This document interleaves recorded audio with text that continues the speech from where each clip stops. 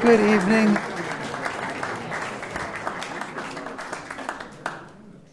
Welcome. Thank you all so much for coming. Tonight, Wagner's Lohengrin, a very deep and at the same time a very unusual opera. Some of the music is familiar to everyone. There's a wedding march that you've heard, right? But much of the opera is rather difficult to follow, and I'm going to try to lead you into the dense thickets of Wagner's Lohengrin. On the 17th, thanks to Yoko Arthur and the Wagner Society, you can go see a film at the screen, an HD broadcast of Lohengrin at 11 a.m. I think it's till 3:15, Yoko, is that about right? So 4 hours and 15 minutes.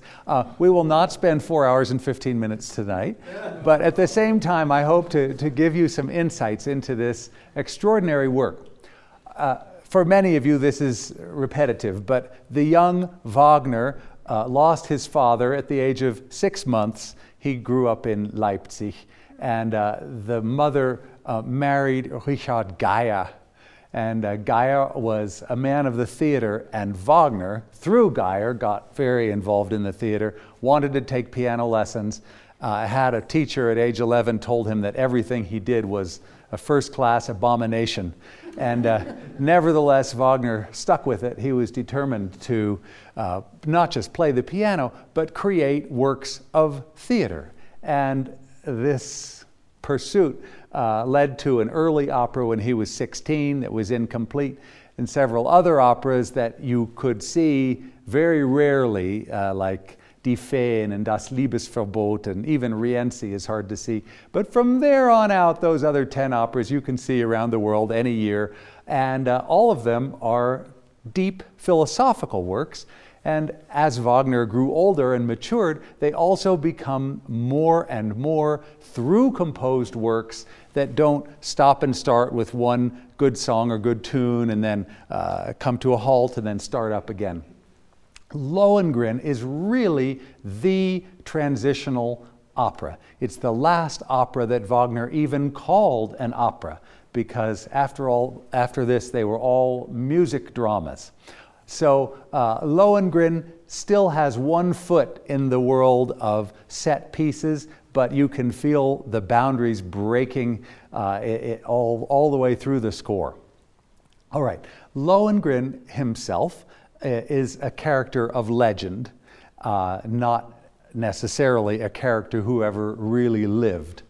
The Knights of King Arthur would have been, if historical, sometime in the late 400s. And there was a knight, Percival, and Percival and Galahad had exploits together as Knights of the Holy Grail. The Holy Grail itself also has several different stories, and none of these stories were recounted until about 700 years later. So time had passed, and there was disagreement about whether the Grail was a gemstone or a bowl, but finally the Grail that has survived to us most commonly is a goblet. And this goblet may have been used at the Last Supper. It may have been used to collect 3 drops of Christ's blood when he was crucified.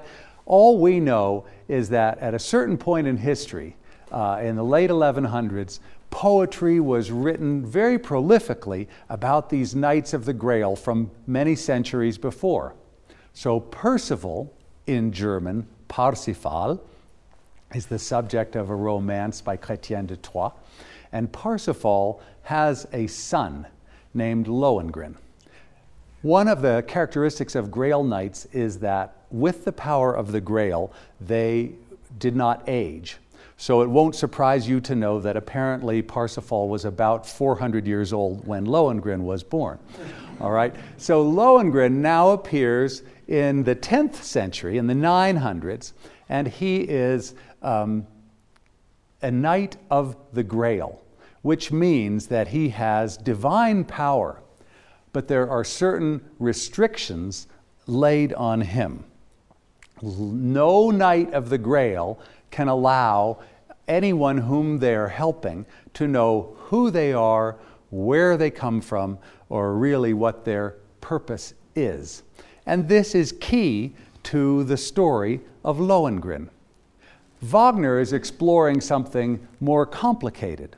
In his previous opera, Tannhäuser, he was exploring the seemingly irreconcilable contrast between sensual love and divine love. And in this opera, we have Lohengrin, the Knight of the Holy Grail, who stands for Christian values, and then we have a sorceress named Ortrud and her husband Frederick Telramund, who represent pagan deities. So this conflict between Christianity and paganism is very strong throughout Lohengrin. Wagner, as you know, uses leitmotifs, what George Bernard Shaw called musical calling cards, so that you know every time a subject is being referenced that the orchestra is going to tell you what it is. So the overture of Lohengrin begins bathed in light. I can't, on the piano, do exactly what a large string orchestra can do, but you will imagine that first you're hearing pure light, and then out of that, the theme of the Holy Grail itself.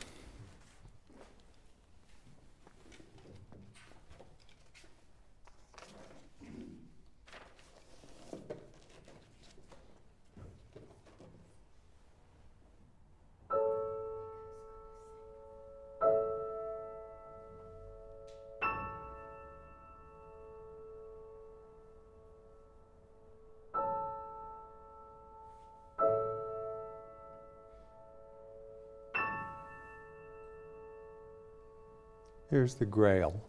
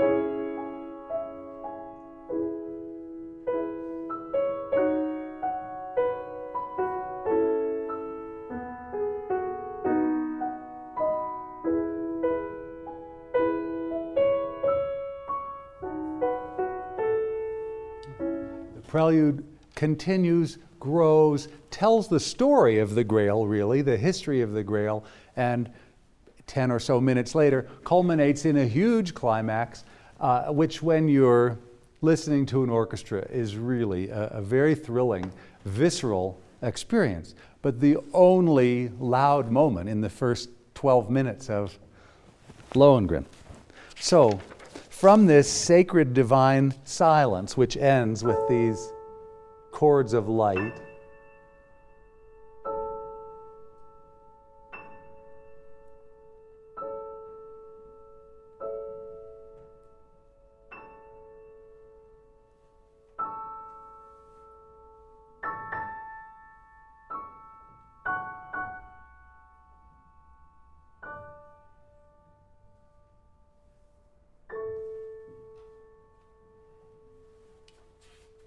suddenly we're thrown into a huge crowd scene. Wagner, the dramatist, creates all of this, and the people of Brabant are gathered by the river Scheldt in Antwerp. And who has come to Brabant? King Henry the Fowler from Saxony. Now, Saxony is where Wagner himself was born. Wagner was born in Leipzig and moved to Dresden. So this Saxon region of German is dear to his heart. King Henry the Fowler, who is called that because he was knitting a net for birds at the moment he was asked to be king. This is true, the real King Henry the Fowler, okay? King Henry the Fowler comes up to Antwerp and he wants to tell the Brabantians to help him fight the Hungarian foes, to repulse the Hungarians away from Franconia. So they are happy to accept this, but he's also there, King Henry is also there, to settle a dispute. Because Friedrich of Telramund, the one who's married to this sorceress Ortrud I mentioned to you, Friedrich of Telramund should have become the new duke after the death of the duke. And there was a son, Gottfried, a 12-year-old, who has mysteriously disappeared. Friedrich of Telramund accuses this little boy, Gottfried, has a sister. He accuses the sister, Elsa, of having murdered her own brother. Elsa is seemingly incapable of defending herself. Now let me show you how masterfully Wagner communicates this in music. This is 1848. He wrote this opera in 1848. Wagner and Verdi both wrote lots of great operas, and no one will dispute that. Their psychological approach to opera and to character is so different. In 1848, Verdi was writing Nabucco, or no, that's not quite true. But earlier in the 1840s, Verdi had written Nabucco, which is seemingly like a series of military marches. Well, Wagner has moved far beyond that in his work. When Friedrich of Telramund thanks King Henry the Fowler, we can already hear the conniving nature of this skillful character. Dank, König, dir, dass du zu richten kamst. We see Wagner tells us with these chords, the man is not straightforward, right? Und Wahrheit kündig, untreu ist mir fremd. Untruth is foreign to me. Only people who are deceitful say things like that, right?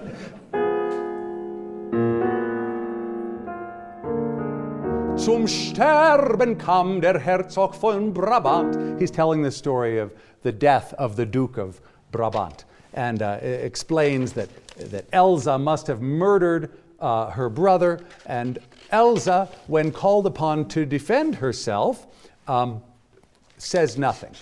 She sorrowfully comes forward.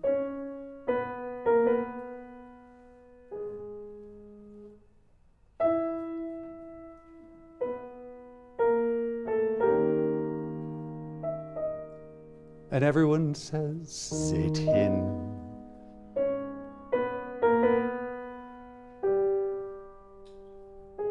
So much deep sorrow expressed in this music.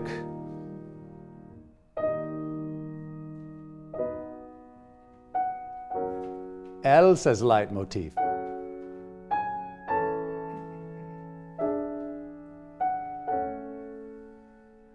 Wandering off into foreign keys.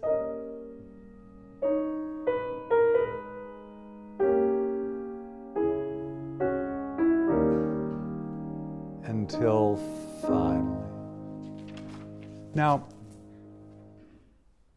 1848 is a long way before, say, Arnold Schoenberg, but in fact, this beautiful melody that expresses Elsa wanders through all 12 tones in a seemingly effortless melodic way.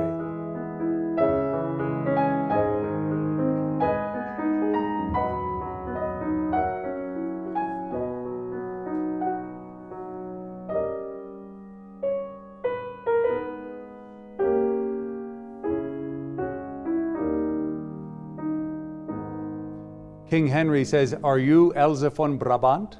And do you know the charges that have been raised against you?" And all she can say is, "My poor brother." Now, Elsa wrote Richard Wagner in a letter called "A Communication to My Friends," represents the unconscious. Elsa does not choose, she simply acts on her instinct, on her will. And when King Henry says, "What is it you have to say to yourself?" she explains, "Einsam in trüben Tagen hab ich zu Gott gefleht,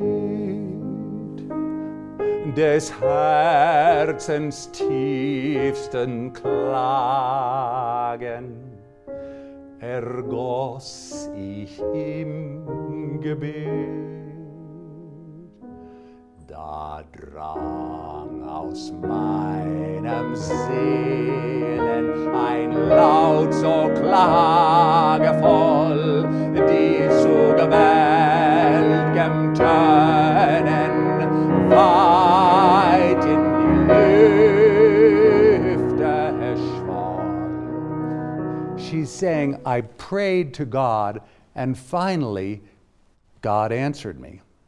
And I was granted a vision of a knight who would come and protect me, who would answer for me, and who would protect me from the charges that are being raised against me.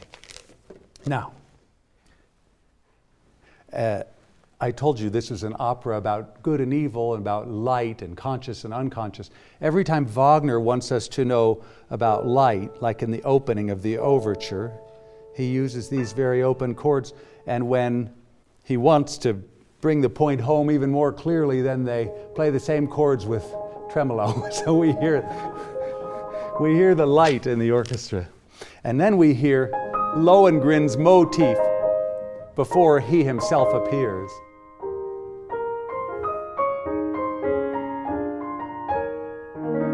So whenever you hear, excuse me, that's Lohengrin. All right. So she now sings, "Mit züchtigem Gebärden gab nun mir ein, des Richters willig war, soll mein Streiter sein, soll mein Streiter sein."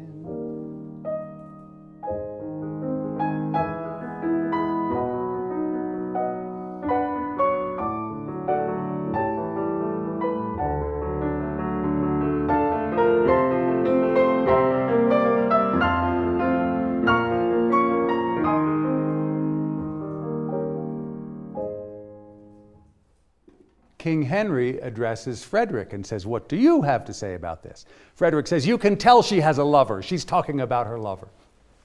This conflict rages on, and Elsa, of course, must produce a champion to fight for her, to fight against Friedrich. She calls, nothing comes. But the third time she calls, and down the river Scheldt, borne on a small skiff drawn by a white swan, comes Lohengrin in his full armor. You know, if you want a good operatic entrance, that's it, right?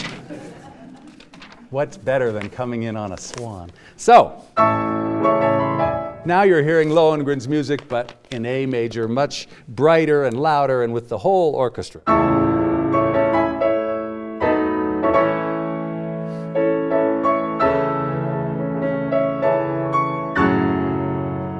And Lohengrin introduces himself. But first we hear, what's this?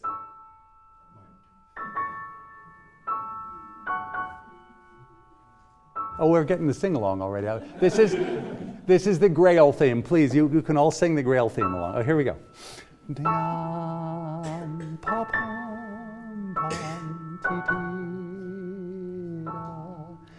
Nun sei bedankt, mein lieber Schwan. He says, thank you, my beloved swan. Now I want you to know, I'm holding back on you, but later on in the evening you will hear a great Wagnerian tenor singing this stuff. So for now, just content yourselves. But I want you to have a feel for what's going on in the opera, and then you'll hear the real thing before too long. All right, so everybody is, of course, dumbstruck. Here's this beautiful knight in shining armor who's just been pulled in on a little boat by a magic swan to make things better. And he says, I am here to champion Elsa. And he's asked, do you know which one Elsa is? Well, he walks right up to her. So Wagner does not believe, shall we say, in love at first sight, although it happens in his operas all the time, because the characters seemingly have known each other for a very long time. When Senta sees the Dutchman, obviously she's thought about him for years. And when Elisabeth is reunited with Tannhäuser, of course they really did know each other. But again here, as in Dutchman, it's clear that in some psychological world, Elsa and Lohengrin know one another deeply. So within 15 seconds, he says, if you consent, please be my wife. And she says, I give you all my body and all my soul. And everybody else is just watching this. But he says there is one condition, absolute condition. You must never ask my name, nor where I have come from, nor what my purpose is. And there's a little motif, not surprisingly, that goes with this, the forbidden question motif. It goes like this. Nie sollst du mich befragen. So anytime we hear that, and we'll hear it a lot in this opera, you know that we're talking about that question that must never be asked. All right? You can all sing it. Nie sollst du mich befragen. It comes both ways, that way and that way. These are very flexible little motifs that come in different versions, different keys, different rhythms. Now, Telramund Friedrich and Lohengrin duel to the death. Lohengrin, of course, is victorious, but he spares Telramund's life. And he says, I'll give you your life, use it to overcome the sin within you and become a better person. This is wasted on Friedrich, may I say. But nevertheless, that is Lohengrin's wish for him. As he stands with his sword over him, he says, Durch Gottes Sieg ist jetzt dein Leben mein. Ich schenk es dir, mögst du der Reue weihen. And everyone gathered around says, victory, victory to this knight. They're praising him. Elsa sings a big love song to him. He joins her, and pretty soon the whole chorus is jubilantly singing his praises. Well, the second act begins in the Ortrud Friedrich house, where things, as you can guess, are not so happy. Because Friedrich has just been publicly humiliated, and Ortrud, the sorceress, is trying to figure out her next step so that she can bring down Lohengrin and Elsa. Now, Wagner, amazing. After all that bright music in Act 1,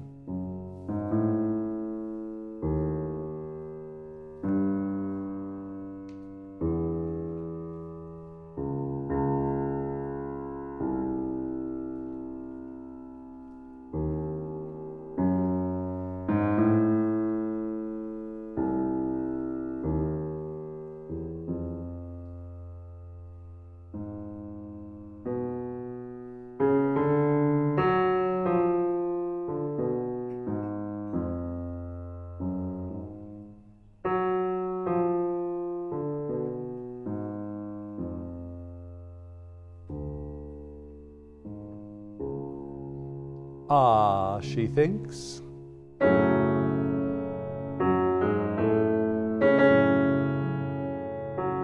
What was that? This is the forbidden question. So within a minute of the second act beginning, Ortrud is planning, how can I get Elsa to ask Lohengrin the forbidden question? And an hour and 24 minutes later, at the end of the act, she has planted enough doubt in Elsa's mind that Elsa is no longer so secure in her wonderful, beautiful, shining knight.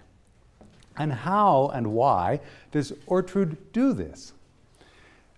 Many operas, Verdi's come to mind, are clear conflicts between good and evil.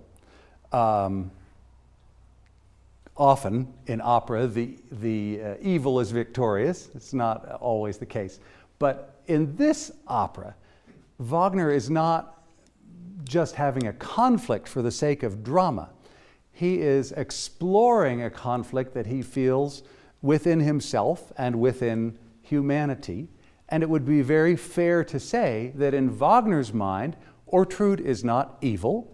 Ortrud believes in a pagan world, whereas she says to her husband, if you can't kill him, at least you could have bitten off the tip of his finger so that I could have done voodoo, essentially, and controlled his life. It's a whole different way of thinking. So Wagner brings these two worlds together, the world of divine Christian sacrifice and of fingertip-biting paganism, where a piece of someone's body is enough to have control over them. So how is Ortrud going to control Elsa? She doesn't ever get a piece of her flesh. However, she manages to persuade Elsa that clearly Lohengrin would have no reason to stoop to be with her unless he had some other motive. And that the only way Elsa can determine what that motive is to find out where he came from, what his purpose is, and what his name is. Elsa at first feels the joy of love and says, Ortrud, if only you knew these things and had these feelings, you would not have to question. And Ortrud keeps insisting that it could only be vanity on Elsa's part that makes her feel that confident, and could only be trickery on Lohengrin's part that would make him give himself to her so freely. Now, this conflict is timeless. It is a human conflict. When we are in love, we don't really understand the deep mechanisms of how that works unconsciously. We merely accept it. When someone gives a great gift, we don't understand why. They probably don't understand why. The fact is, it's a gift freely given, and if you examine it and ask the question, the whole organic beauty of that situation is lost. We have this in the story of Eve wanting to know, and so eating the apple. We have it in Oedipus Rex. We have Oedipus feeling like it's not good enough to accept my kinghood and my wonderful wife. I need to know everything about it, which ruins him completely. We have Socrates saying the unexamined life is not worth living, and thereby causing his own being put to death, because it's not a good philosophy in certain cultures to say everything must be explored and known. So Wagner asks us the question, just how much is it important to know? Especially, this is interesting because of his letter to his friend saying, Elsa is the unconscious. Do we want to really know what's going on in there all the time? Probably not. So Wagner, who says at the end of his life, I've never truly loved or been loved, explores the dark side of love, the challenging, complicated side of love in every opera. And of course, when it is inevitable love, like Tristan and Isolde, or like Elsa and Lohengrin, it can't be continued. It doesn't keep going on forever, except in death, which is okay philosophically for him to feel. So now, back to our story. Friedrich is furious at Ortrud. Ortrud is furious at Friedrich. Each thinks it's the other's fault. And Friedrich finally bursts out, hat nicht durch seinen Gericht Gott mich dafür geschlagen. And she sings, Gott! Sounds better than that, but that's what she sings. Friedrich is saying, isn't it your fault that God has struck me down in this humiliating way? And when Ortrud says God, she says it with such scorn. Friedrich actually says, that word sounds disgusting when you say it, because she believes in gods, not in God. She has a whole realm of gods whom she invokes. And Friedrich is somewhere in this in-between land. But we can hear in his music the disquiet as opposed to the deep faith in the music of Lohengrin and Elsa. They may not get what they want, but they are completely true to their convictions throughout this opera. All right. So Ortrud calls on those gods to bring revenge to her.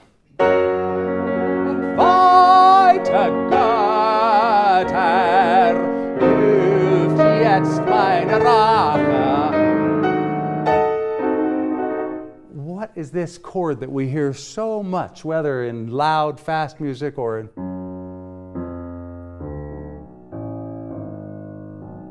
It's this diminished seventh that doesn't belong to a major chord or to a minor chord, but gives a feeling of unease.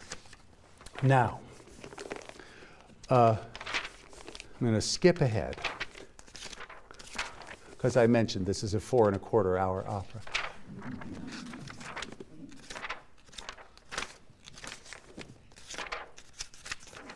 Okay.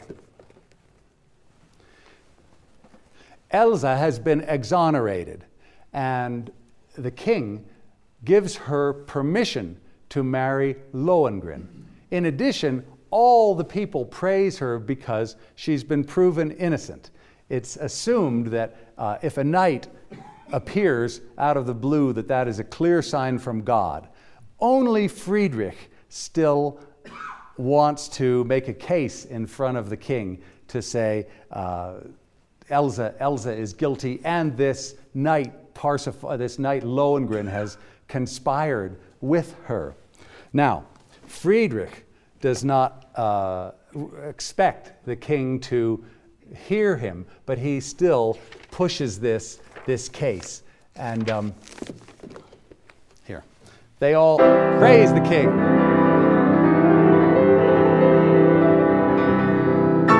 Heil, Schütze von Brabant, was für ein Streit, mein Herr, oh mein Gebieter, was ist? Wer wagt es hier im Königgang zu stören? Welcher Streit? Now, Lohengrin, was seh ich, das unsel'ge Weib bei dir? Ortrud is standing by Elsa because Ortrud can't stand the fact that Elsa has been raised up in front of the people as an example of virtue. So Ortrud has clambered up just to the top step where Elsa is standing and says, I deserve this place just as much as you do. Lohengrin once again is there to save her. But at the end of the act, when the king and all the people are proclaiming Lohengrin's virtue and Elsa's virtue, Ortrud makes a magic sign at Elsa, and we can tell that Elsa is not confident anymore. Her ability to have complete trust in Lohengrin has been shaken. Is this a good time for a break, a suspenseful break before we come back? Okay, good. Let's take 15 or 20, and then we'll see how this story resolves in a little bit.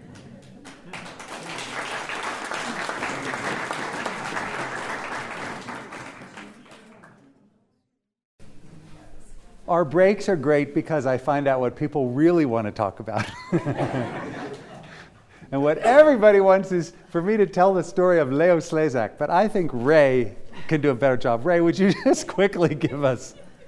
Well, I don't know how many of you are familiar with Leo Slezak.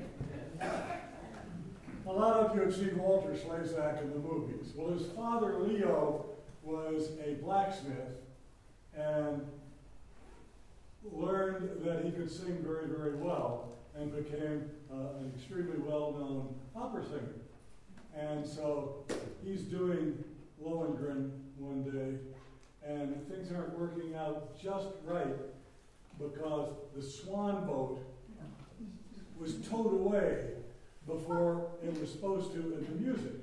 And now there's nothing on the stage, and Slezak turned around to the audience and said, "I say, what time is the next swan?" Thank you, Ray.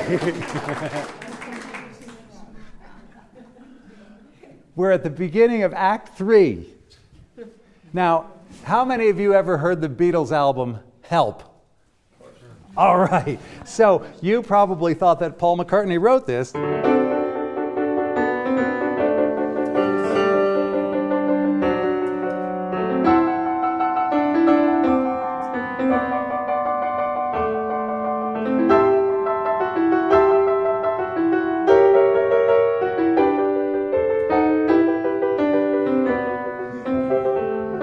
All right. So Paul McCartney didn't write that, but they sure had good taste, right? So in the middle of Help, that happens.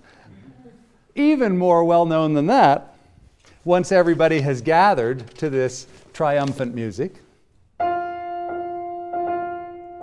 treulich geführt, ziehet dahin. This is how Elsa and Lohengrin celebrate their wedding, you know, just like millions of other people, except they were the first ones to have this music.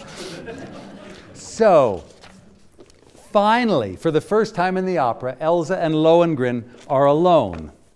And Wagner uses now the strings and not the brass because it's intimate and it's sensual.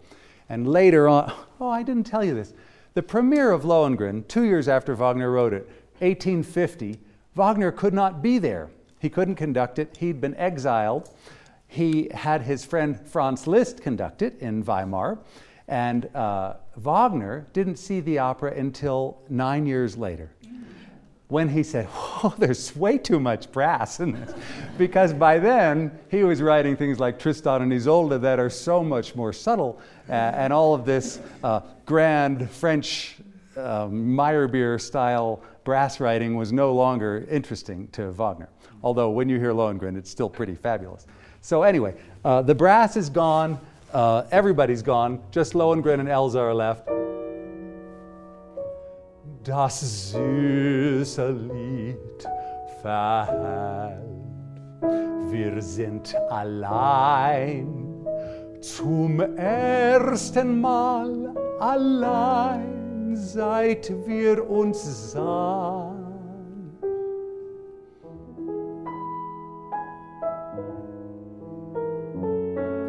Nun sollen wir der Welt entronnen sein, kein Lauscher darf des Herzens Grüßen nahen. And he says her name, Elsa, mein Weib. So this, we've all done this, right? You're in the middle of the most tender love moment and then you just say the wrong thing. So the wrong thing in this case is he says her name. Well, she wants to say his name. That's natural enough. And so this drama about an evil sorceress tricking somebody into saying the wrong thing becomes something quite different, because Elsa, to be fully in love, wants to be able to do what every lover can do, say the name of their lover. So she, of course, thinks of Ortrud and remembers all the reasons Ortrud gave her why Lohengrin is presumably concealing his name from her. So at the end of this beautiful 15-minute love duet, she finally asks the forbidden question. And once this question is asked of a Grail Knight, there is no turning back. He can't say, "Oh, I forgive you," or she can't think better of it and say, "I didn't really mean that." It's a magic that is greater than the two of them. Even though Lohengrin is granted certain divine powers by being a Grail Knight. So, no longer possible for them to have this relationship. And Lohengrin calls everybody together because he's obliged to answer this question not only to Elsa, but to everyone.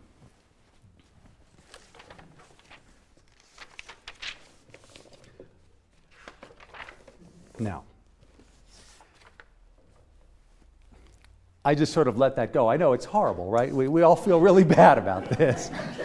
In Wagner's mind, suffering and sacrifice are more valuable than happiness and happy endings.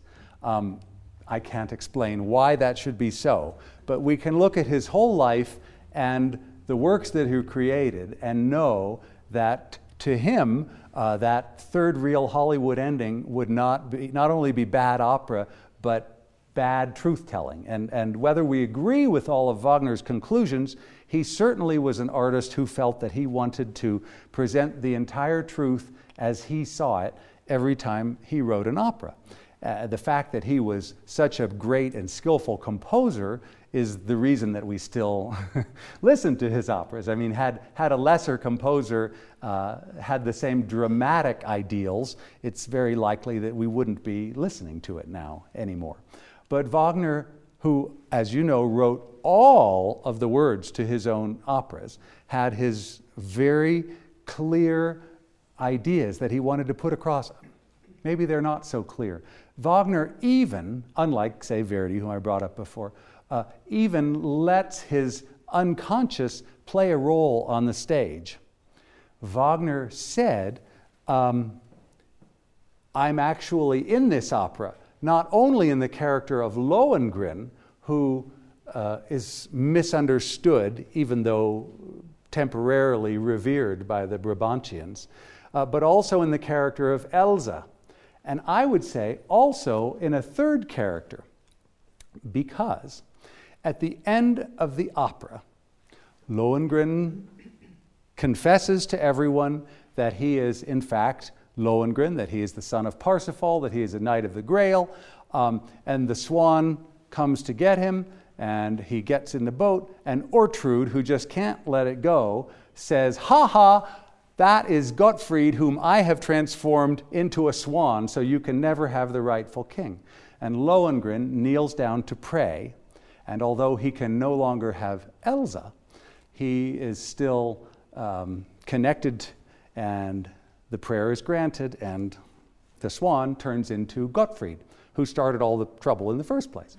Now, Wagner, this is going to sound far-fetched, but think about this. Wagner's father died when he was 6 months old. His stepfather, Richard Geier, do you know what Geier is in German? It's a vulture. It's a bird of prey. So Wagner was stuck at the identity of being a bird until he was, you see where I'm going with this, don't you? When Wagner was 14, he chose to have the name Richard Wagner. And I think that Gottfried, who in this opera is 12, is also Wagner shedding that bird name that he really never cared for at all, and better a swan than a vulture. But in any case, Richard Geier became Richard Wagner, and in Lohengrin, the swan becomes Gottfried, the new and rightful heir to the kingdom. So you can buy that or not. I just wanted to put it out there as a theory. All right, now, the good part. Although I'm happy to sing all Wagner operas or any operas, Wagner operas, in fact, call for a very special breed of singers. Wagner increased the size of the orchestra, the length of the opera, as you all know. In fact, there's almost no aspect of opera that Wagner did not change. He invented new instruments. part of the reason he didn't get to conduct the premiere of his opera is he also decided he'd invented a new way to run opera houses, and he told the management they were all terrible and should get lost. So instead they got rid of him, not so surprising. But he also wrote pieces that demanded a kind of singer that had a larger voice, could expand longer phrases, and fit into this grander Wagnerian time scheme. So I happen to have with me tonight just such a singer, and I would like you all to give a huge warm welcome to Mr. Nicholas Simpson.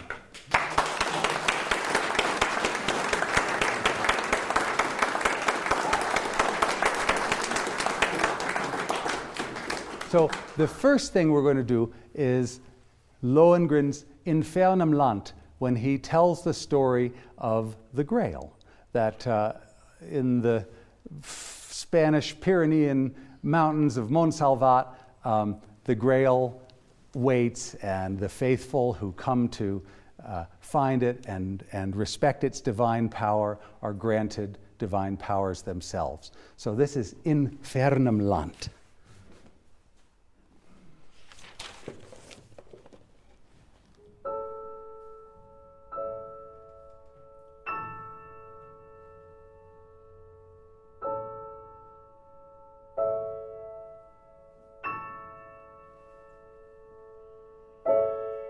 In fernem Land, wo nahbar euren Schritten liegt eine Burg, die Montsalvat genannt. Ein lichter Tempel steht dort inmitten, so kostbar als auf Erden nicht bekannt. Drin ein Gefäß vom wundertätigem Segen wird dort als rechtes Heiligtum bewacht. Es ward das Sein der Menschen reinste Pflegen herab von einer Engelschar gebracht. Alljährlich naht vom Himmel eine Taube, neu zu stärken seine Wunderkraft. Es heißt der Grad und selig reinster Glaube, erteilt durch ihn sich seine Ritterschaft. Wer nun den Gral zu dienen ist erkoren, den richtet mit überirdischer Macht. An dem ist jedes böse Trug verloren, wenn ihn ersieht, weicht dem des Todes Nacht. Selbst wer von ihm in ferner Land entsendet, zum Streiter für der Tugend recht ernannt, der wird nicht seine heile Kraft entwendet, bleibt all sein Ritter dort, er unerkannt. So hehrer Art doch ist es gralles Segen, enthielt, musste das Laienauge fliehen. Des Ritters Drum soll Zweifel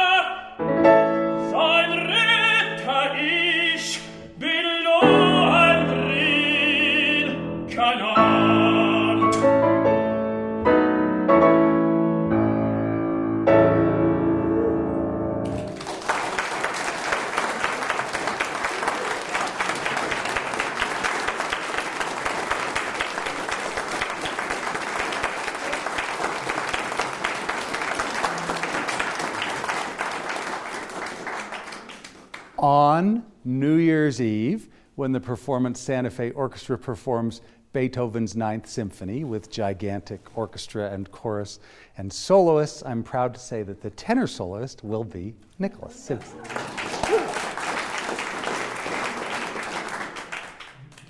In this, you may have heard the Grail motif, bum, ba, ba, bum, ba, ba. The Parsifal motif, the Lohengrin, be, pa, pa, pa, pa. And you heard him talk about Parsifal, his father. After much research, although this may be legend only, I discovered that the mother of Lohengrin, after Parsifal reached the age of 420 or so, as best I can tell, was Conduiramur. He overthrew the woman that he was with because 3 mystical drops of blood told him that it was time to change partners, and the princess, deeply, he changes partners. Conduiramur, the princess, and Percival, have this son, Lohengrin. And so you all know that close to the end of his life, Wagner writes another Grail opera, Parsifal. And in Parsifal, there is redemption and there is salvation. In this opera, there is not. Friedrich, the evil Friedrich, tries to kill Lohengrin. Elsa warns Lohengrin at the last moment. Lohengrin stabs Friedrich to death, as he should have done, 10 minutes into the opera. Ortrud lives on. The score says she collapses on the stage when Gottfried is transformed back from a swan into a young man. But Ortrud is not killed off at the end of this opera. And Elsa, although she's not killed, dies of grief on stage once Lohengrin leaves. So Wagner, I know, I'm sorry, it's just Wagner's expression of two things, of his own artistic soul and of Christianity, which, let's face it, takes pride in sacrifice in a way that paganism you sacrifice other people. But so there's this dichotomy that goes through the opera, and Wagner stays true to it right up to the last. So, Parsifal and Lohengrin have similar themes, but it is Lohengrin that ends more unhappily. But tonight we're going to end happily because I've asked Nicholas to sing Parsifal's, Lohengrin's final aria when he addresses the swan. And so this is Mein lieber Schwan from the end of Lohengrin.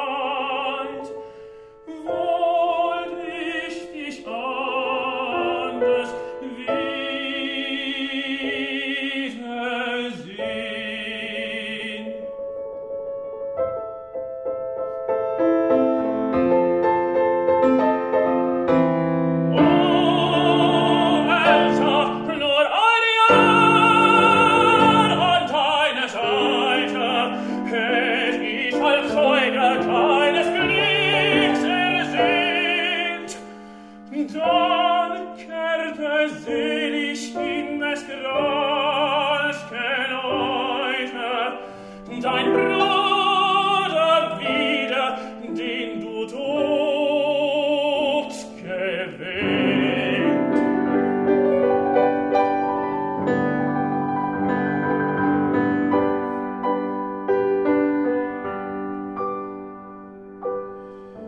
Kommt dann heim, wenn ich ihm leben, dies Horn, die Schwert, den Ring sollst du ihm geben.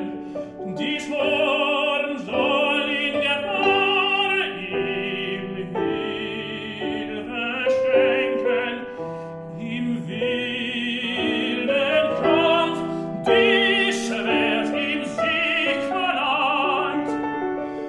Doch bei dem Ring soll mein Gedenken, der einst auch dich aus Schmach und Not befreit.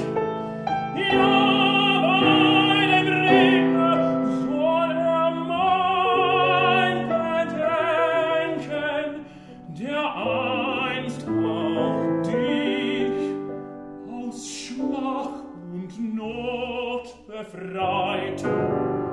Leb wohl, leb wohl, leb wohl, mein süßes Weib. Leb wohl, mir fehlt der Grab, wenn ich noch bleib. Leb wohl, leb wohl.